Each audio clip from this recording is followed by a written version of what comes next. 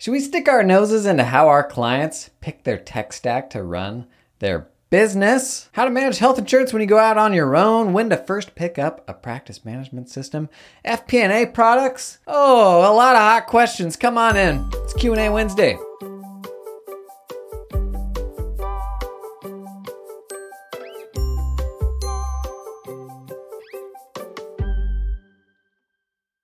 Running through some questions. Thank you, as always, for the questions. Chucking in the comments. It is my source of truth for what people actually want to talk about, and the only thing that keeps me railing on and on about AI endlessly. Herman in the YouTube comments. Found myself pondering, in your CAS practice, did you ever take on the role of tool matchmaker or tool implementer? Did you help clients incorporate tools like ClickUp, or did you take over the process completely, turning client touchpoints into more of an informative or report-based interaction? If so, I'd love to hear about those adventures. So I've shared, I think we did an episode on how to sell app advisory to your clients. Probably two different flavors of app management around clients. There was the stuff that we interfaced with. That was either tools that we were the only ones that we used, or we shared those tools with the client. And then there was the tools that the client ran. And we were very opinionated on the stuff that we worked with, and over time got more and more opinionated, and to a certain degree we didn't even give them a choice. Oftentimes, if it was something we were doing a lot of heavy lifting in,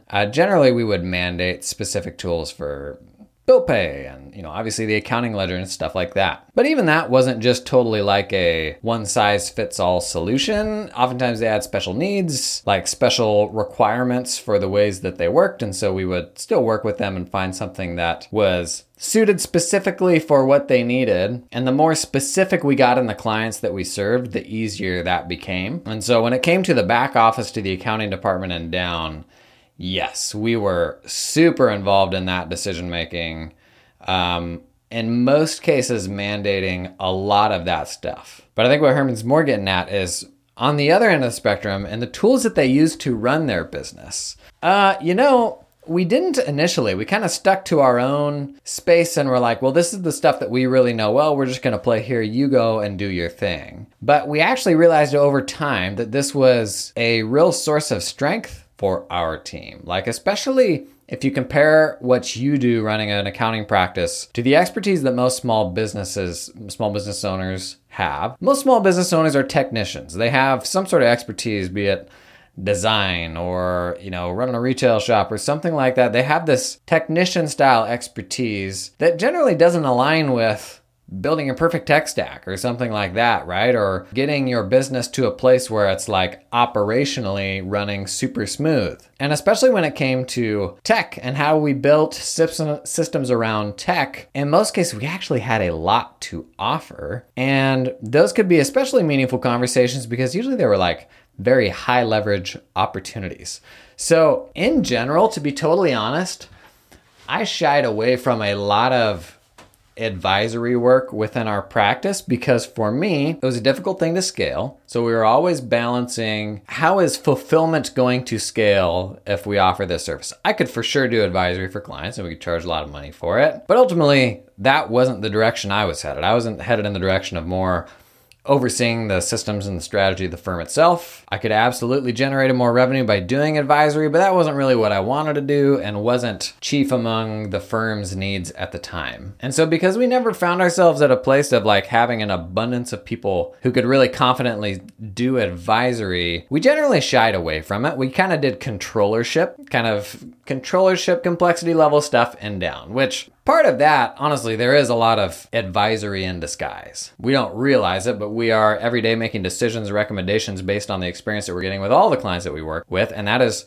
super valuable advisory. The way my firm was headed, we'd had some really sharp people that came to work with me where they were only going to be challenged in what they were doing for so long. And that next step was probably leaning into bigger ticket advisory as we had nailed down the specific type of client we were going to work with. When we found that specificity, investing in advisory resources for the team got a lot easier. And so we did some sort of biz ops side advisory around tech, but didn't do a massive amount because it was kind of like this secondary thing where like, yeah, wouldn't it be nice if we had the team to do that? And so we did it kind of ad hoc here and there. But I will say, when it comes to the expertise that you have, particularly around connecting systems and getting data to flow like well between systems, oftentimes we undersell just how much of a contributor we can be operationally to a business. And that's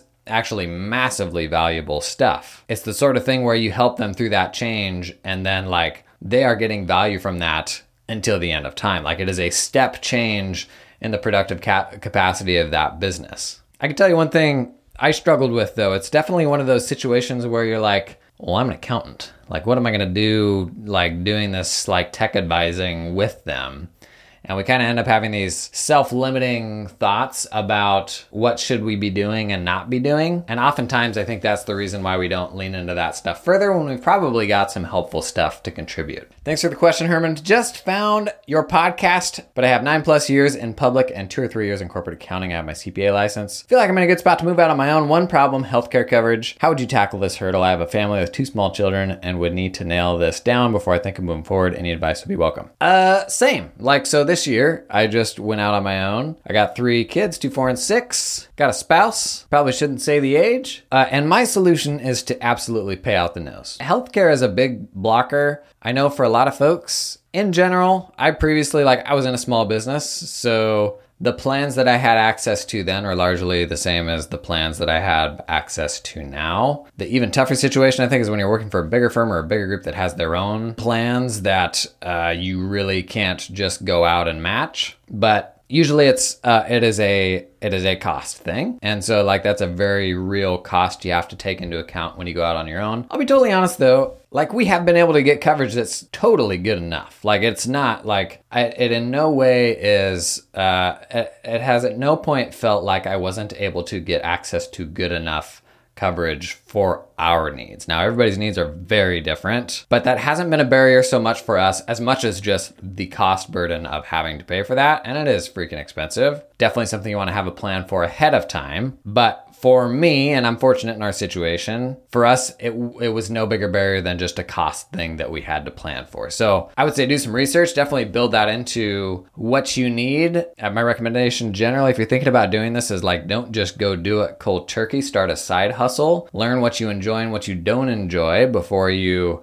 maybe drop that main gig. But as you're building that business on the side, just make sure that by the time you're going out on your own, like that's something that you've planned for. And do it. Invest in yourself. Go out and do that thing on your own, or at least give it a try to see if you love it. Most of the people I talk to do not go on to regret it. This episode is sponsored in part by the fine folks at Cloud Accountant Staffing. Do you hire accountants? Bless your little heart. Not the best part of the job, in my opinion. Not something I ever enjoyed. Well, listen. You can build your accounting dream team with talented offshore accountants in the Philippines that work 100% full-time for your firm. Their accountants aren't freelancing or contracting for multiple firms. They're all yours. They work exclusively for you and are incentivized to stay with you and your team long-term. They're not going to get swiped. Cloud Accountant Staffing is 100% dedicated to the accounting industry and founded by a former accounting firm owner that understands your business, knows your pain points. They had to hire some accountants and they said, you know what? We're going to build our own pipeline in the Philippines. Going to pull in some super talented people and then open that up to other firms. Basically, that's the story. We've been talking a lot about staffing, building more resilient staffing pipelines for your firms. I had staff in the Philippines, totally red-pilled me to oh geez, we need to globalize the way that we get our work done. Check these folks out. Link in the show description, cloudaccountantstaffing.com. Hey, this episode is sponsored in part by Canopy, the practice management system. Canopy unlocks the firm that you always wanted. Think about it. Close your eyes. Lean back in that chair. What is the firm that you always wanted? Oh, wait. Canopy unlocks it. And they do this by unclunking accounting firms with an end-to-end solution that makes your tech stack feel a little less stacky. Putting our customers first with world-class user experience, support, education, and innovation rooted in customer feedback, working well anywhere and for any size or type of firm, wherever you are now and wherever you're going. Multiplying your efforts so your practice requires less proverbial midnight oil. Sidebar, if you go to the conferences, Canopy's got they always do some really good little sort of, the stuff that they use to trick you into coming to the booth. Well, this year they've had Legos out there. Maybe you double down on the midnight oil thing, Maybe give away a little actual midnight oil. I guess it would need to burn too, but that one's free. I think it's a good idea. Delighting your clients with a modern, easy-to-use portal that helps you get the info you need when you need it. That is Canopy. Check out the link in the show notes to learn more. Okay, practice management systems. This was Shriri in a YouTube comment. Shriri? Hi, Jason. I'm offering bookkeeping, tax, and financial services. Just started, but I'm wondering, when is the right time to use a practice management system to keep these services organized? Planning to use QBO for bookkeeping and Drake for tax, and Mango seems to integrate with both. Is it ideal to wait for a certain amount of clients before moving forward with the practice management system? Please advise. Good question. My advice is it is always the right time to pick up a practice management system because there are really important core things like being able to build requests into a client portal sort of thing where if I need 10 things from a client, I could email the client for those 10 things, but that doesn't scale. So when you are supporting 10 clients, you're now asking 10 clients for 10 things, and they give you half the things, and you end up spending half your time going back and refiguring out what do I need, what do I already have, and then you have to manually send them those reminders because a huge part of the job is asking people to provide you with the info. And this is a great example of where a practice management system from day one is worth its weight in gold and actually impacts how you build your systems. So my fear is giving anyone the advice to go out and start on a spreadsheet is that they're building some systems that don't lean into the best of what practice management systems have to offer. And then the more inertia you have in kind of the status quo, honestly, the harder it is to change. So there are practice management systems that, are quote unquote expensive. There are ones that are cheaper. I think they are absolutely worth the investment because they will save you a tremendous amount of time. In the grand scheme of things, honestly, with practice management systems these days, we're talking about, for a new firm owner, paying somewhere between $20 and $100 a month for that platform. And it's very hard, especially early on, to adequately value your time. I think most people chronically undervalue what their time is worth. And before you know it, you're spending a huge amount of time on really inane things that are not valuable. Personally, I think it is a huge source of, what I feel like has led me to be successful the last few years is my ability to delegate, my ability to be aware of the things where I'm there's probably somebody else that could do this, and this is not the most valuable thing or the highest leverage thing that I can do right now. And to me, a practice management system helps you with just that. It helps you with the menial stuff. It helps eliminate the work that is required to do the work, right? That's what you don't want to waste your time on is figuring out, what do I work on next? Do I have all the things that I need so that I can go do this next thing? So my recommendation would be absolutely do it from day one. Do some due diligence on a bunch of tools to figure out what the right one is for you. I would say don't get lured in by integrations. Integrations can be a big time trap and can be really compelling through a sales and marketing lens. But first and foremost, pick the best tool for what you do, integrations aside. That'd be my best advice, and good for you. Going out and doing it, man. That's awesome. Good job. Okay, FP&A, working on CAS tech stack and looking at different FP&A software. What's your take on the S tier, the best of the best of FP&A tools?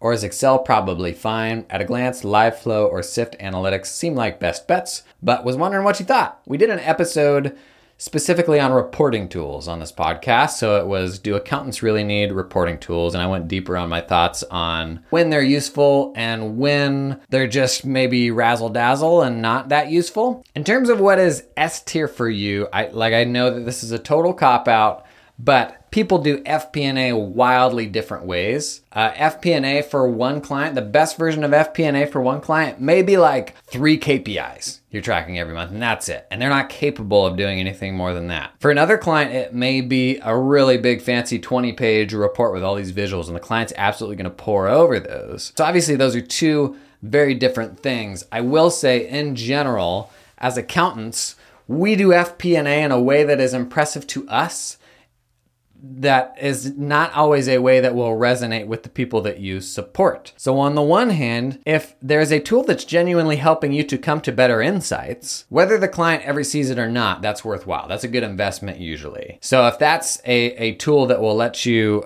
get to something that is like a more profound understanding of what's going on, that's great. If the only purpose of the tool is reporting to present something to that client, then that's probably pretty client specific. The ones that enjoy the razzle dazzle and are impressed by it and actually use it, great. Like, go make a bigger investment in a cool fancy reporting platform. The ones that don't, honestly, a spreadsheet or a spreadsheet connector, you mentioned LiveFlow, those are usually like totally adequate for getting the information together in a really basic format. Kind of two schools of thought. Either you kind of work organically with that client and start with a really basic set of KPIs. Those develop over time, and that is how you work through an FP&A engagement. Other school of thought is you have this very opinionated approach to how you're going to do FP&A. And this usually only works when you're working with a very specific type of client. And maybe part of that is like benchmarking and all of that. But you've got these templatized reports, and you kind of go through this FP&A process the same way with all of your clients. Something like that, a dedicated FP&A tool is going to be really handy for. That's something that will, actually connect with a whole bunch of QuickBooks files and handle benchmarking and stuff like that. But if you're on the more basic end of the spectrum, or if you're just getting started, don't overthink it. Sometimes the big complex tool can actually create more work for you, and it takes some of the focus, frankly, off of like the client conversation, which is sort of the most meaningful aspect of that engagement, in my opinion. Good question. Any specific applications on FP&A for y'all, or maybe you got it wrong like I did? Have any advice? Please drop that in the comments.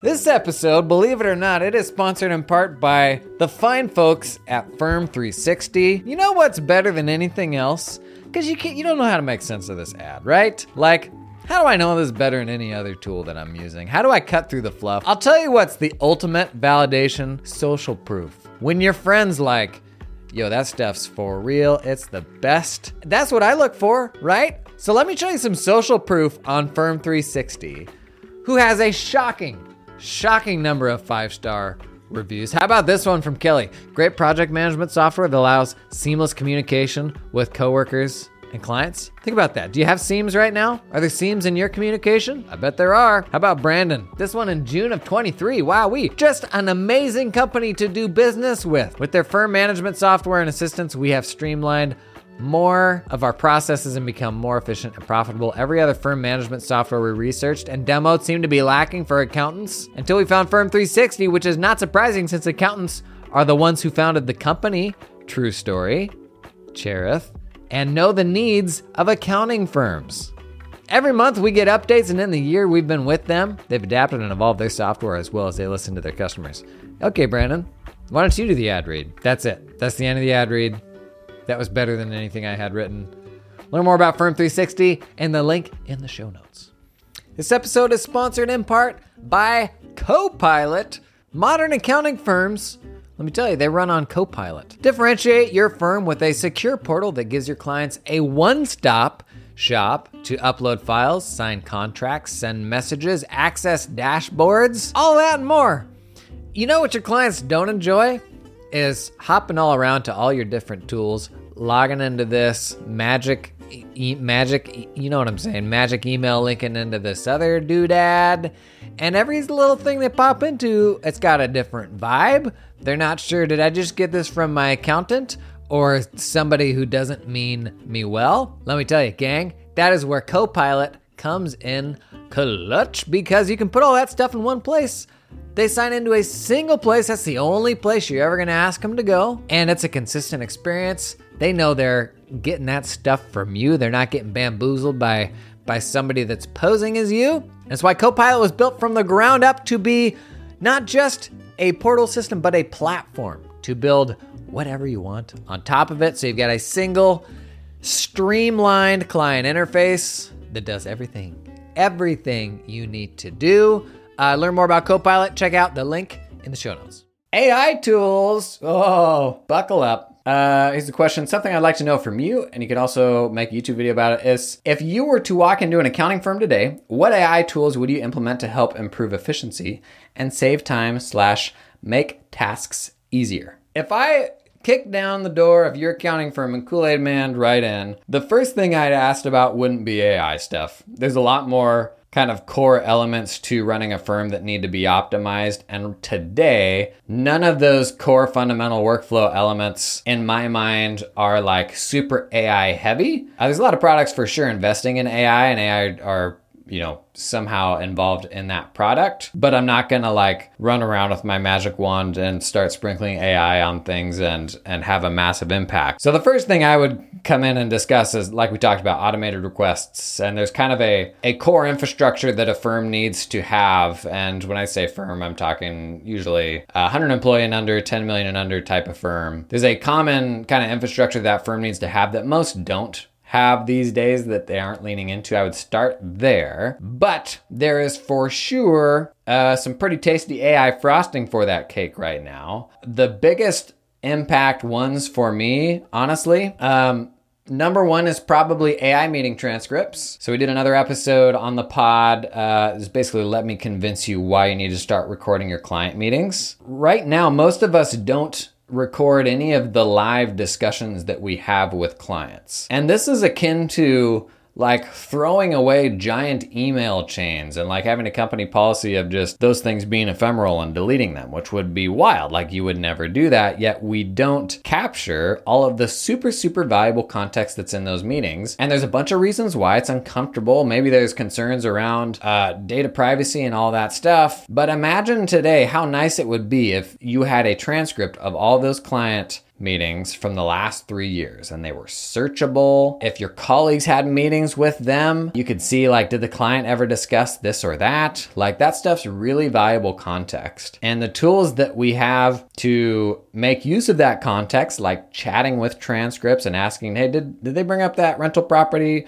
Or has this rental property ever been discussed with this client across, any of my colleagues or myself? That's really valuable. And so the tools that we're getting to see into that context are getting better really fast right now. But you're going to be kicking yourself if 12 months from now, your practice management system implements that functionality, that searchability, and you don't have the recordings and the transcripts from the last 12 months. So AI meeting transcripts are the biggest thing for me right now. I would say the second biggest thing right now is AI as marketing. There's definitely a lot of shilly, like unfortunate AI marketing and a lot of hype, some of which won't play out. But the reality is AI is a huge marketing wave. It will absolutely displace people. It already is displacing people and impact the ways that people work. I'm not seeing that in our profession in a huge, huge way yet. But if you work with a bunch of clients who are impacted by that, that's equally troublesome. Like if AI doesn't displace the things you do in your firm, if it displaces the things that your clients do, you're in just as much a deep water. So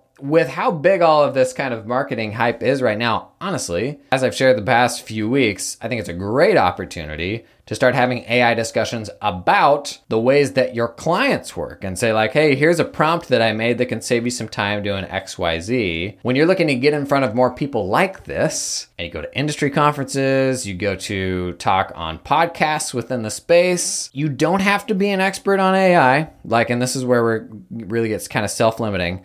All you have to do is share what you've learned. Share your journey. Share that one cool thing that you did, or those 3 cool ways that you've used it with your clients. You're not holding yourself out as an expert. You're just sharing ideas. And ultimately, that's how I try to always approach my content, is sharing a bunch of ideas from all the really smart people I network with. Does it make you smarter in the end? Absolutely. But we self-limit when we're like, well, I'm not an AI expert, so why should I be talking about this? I'll let you in on a secret. The AI experts right now don't have the domain expertise. So you can either sit on your hands and wait for an AI expert to learn all things accounting and tax or taxidermy or whatever your clients do. You can wait for an AI expert to learn all that, or you can apply your expertise to what you know about it and try to be kind of the glue that can connect those two things. So my second most exciting AI application today is AI for marketing. Third is AI for personal productivity. We all have these fiddly little nuanced things that we have to do, tasks we do for the firm, for clients and all of that are just one-off things. And no tool is ever going to be built to like tackle that one fiddly little nuance thing that you do, right? Well, how are you ever going to automate those one-off things then? That is where the value of learning ChatGPT and getting better at prompt engineering and all that stuff comes into play. And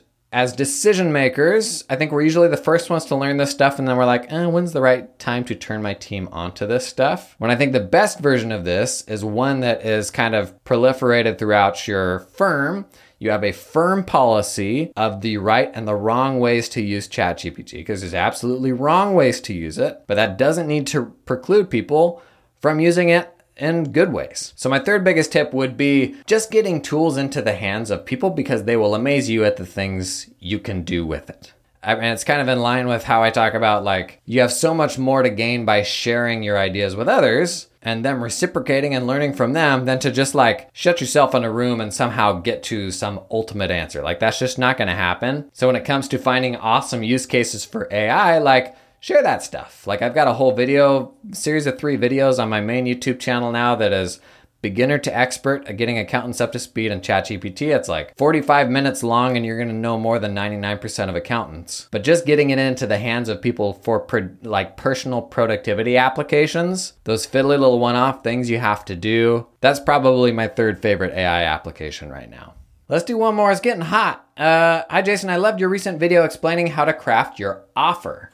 My services slot in around $6,000 per year. How would I price that initial offer compared to the ongoing services so that it is a no-brainer for new leads? So, Cliff Notes version of something I've been hammering on for the last 3 weeks. I prefer building an accounting firm around a compelling offer that solves a painful pain point for the type of client that is like my perfect ideal client, where the problems I solve are really painful, so they'll pay me really well to do my work. When you hold your firm out, rather than just saying, oh, we're an accounting firm and we do all the same services as everybody else, instead have an offer there that is very specific to a problem that they have and how you can solve that. You then use that offer as kind of your diagnostic. Like, you learn about that company, like, are they everything that they say that they are? Is the owner a jerk to work with? But when you solve that painful problem for them, they are pumped, and they now can't imagine having anybody else do their accounting and or tax work. And so then when you convert them to ongoing services, you can do it at 50% higher rates at 2x the rate. Now, question here is, how do you price that initial offer relative to ongoing services? And I don't know that there's really a right answer here. In fact, I don't know that those two are even necessarily really related. There's maybe a risk if you're like giving it away too cheap that you will actually attract the people that just want a deal and they just want the cheap stuff and they come to you because of that. So there may be a risk of going too cheap there. But again, the solution to like underselling your services is greater specificity, specifically calling out the very specific person that it is for, so that when they see it, they will pay a lot more for it because it is so tailored to them. But bigger than how you price that initial offer is how that initial offer impacts the ongoing price that they will pay you. So, are you going to make money on this initial offer? Honestly, I don't care. It doesn't really matter, because what you want is for this person to be an ongoing client for the next 4 years and to onboard them at a 20% higher price because you dazzled them in this initial offer, or a 50% higher price, or a 100% higher price. That is where you make your money, right? So that is not you having to increase this price aggressively on a client year over year. It is them coming in the door paying you more than the clients who pay you now. That's the value of the initial offer. So I wouldn't get too fixated on what the price of that initial offer is. The real opportunity is how that initial offer impacts the ongoing price that that person is willing to pay you to engage them to do accounting, to do tax on an ongoing basis. I did a main channel video on how to build that kind of really attractive offer that will pull more people into your firm, a more specific type of client, and ultimately solve a more painful problem for them, because that is what people pay for, is the clients on your list that don't want to pay you as much as they do and they complain and all that. It's because the problems you're solving for them just aren't painful enough for them. If those problems are super painful, they will throw money at you, right? And so that's what we're trying to find, is the really painful stuff where people will just throw their money at you to solve that for them. You build an offer around that so it's really attractive. But then because they're dazzled by how you cared for them over the course of doing that offer, you can now onboard them to ongoing services at a much higher price. And this dramatically impacts the profitability of your entire firm, because that additional price is going straight to your bottom line. So I'd say don't get too fixated on what the price is for that initial deal. Think more about how it impacts the ongoing price that they'll pay. Hey, that's it for Q&A Wednesday. You got questions, keep chucking them in the comments. If you disagree with any of this, if you have your own thoughts on the questions, please share. That's kind of how all this stuff happens. We get smarter together the more we engage and share and learn this stuff kind of, day to day. So thanks for coming and hanging. I'll see you tomorrow.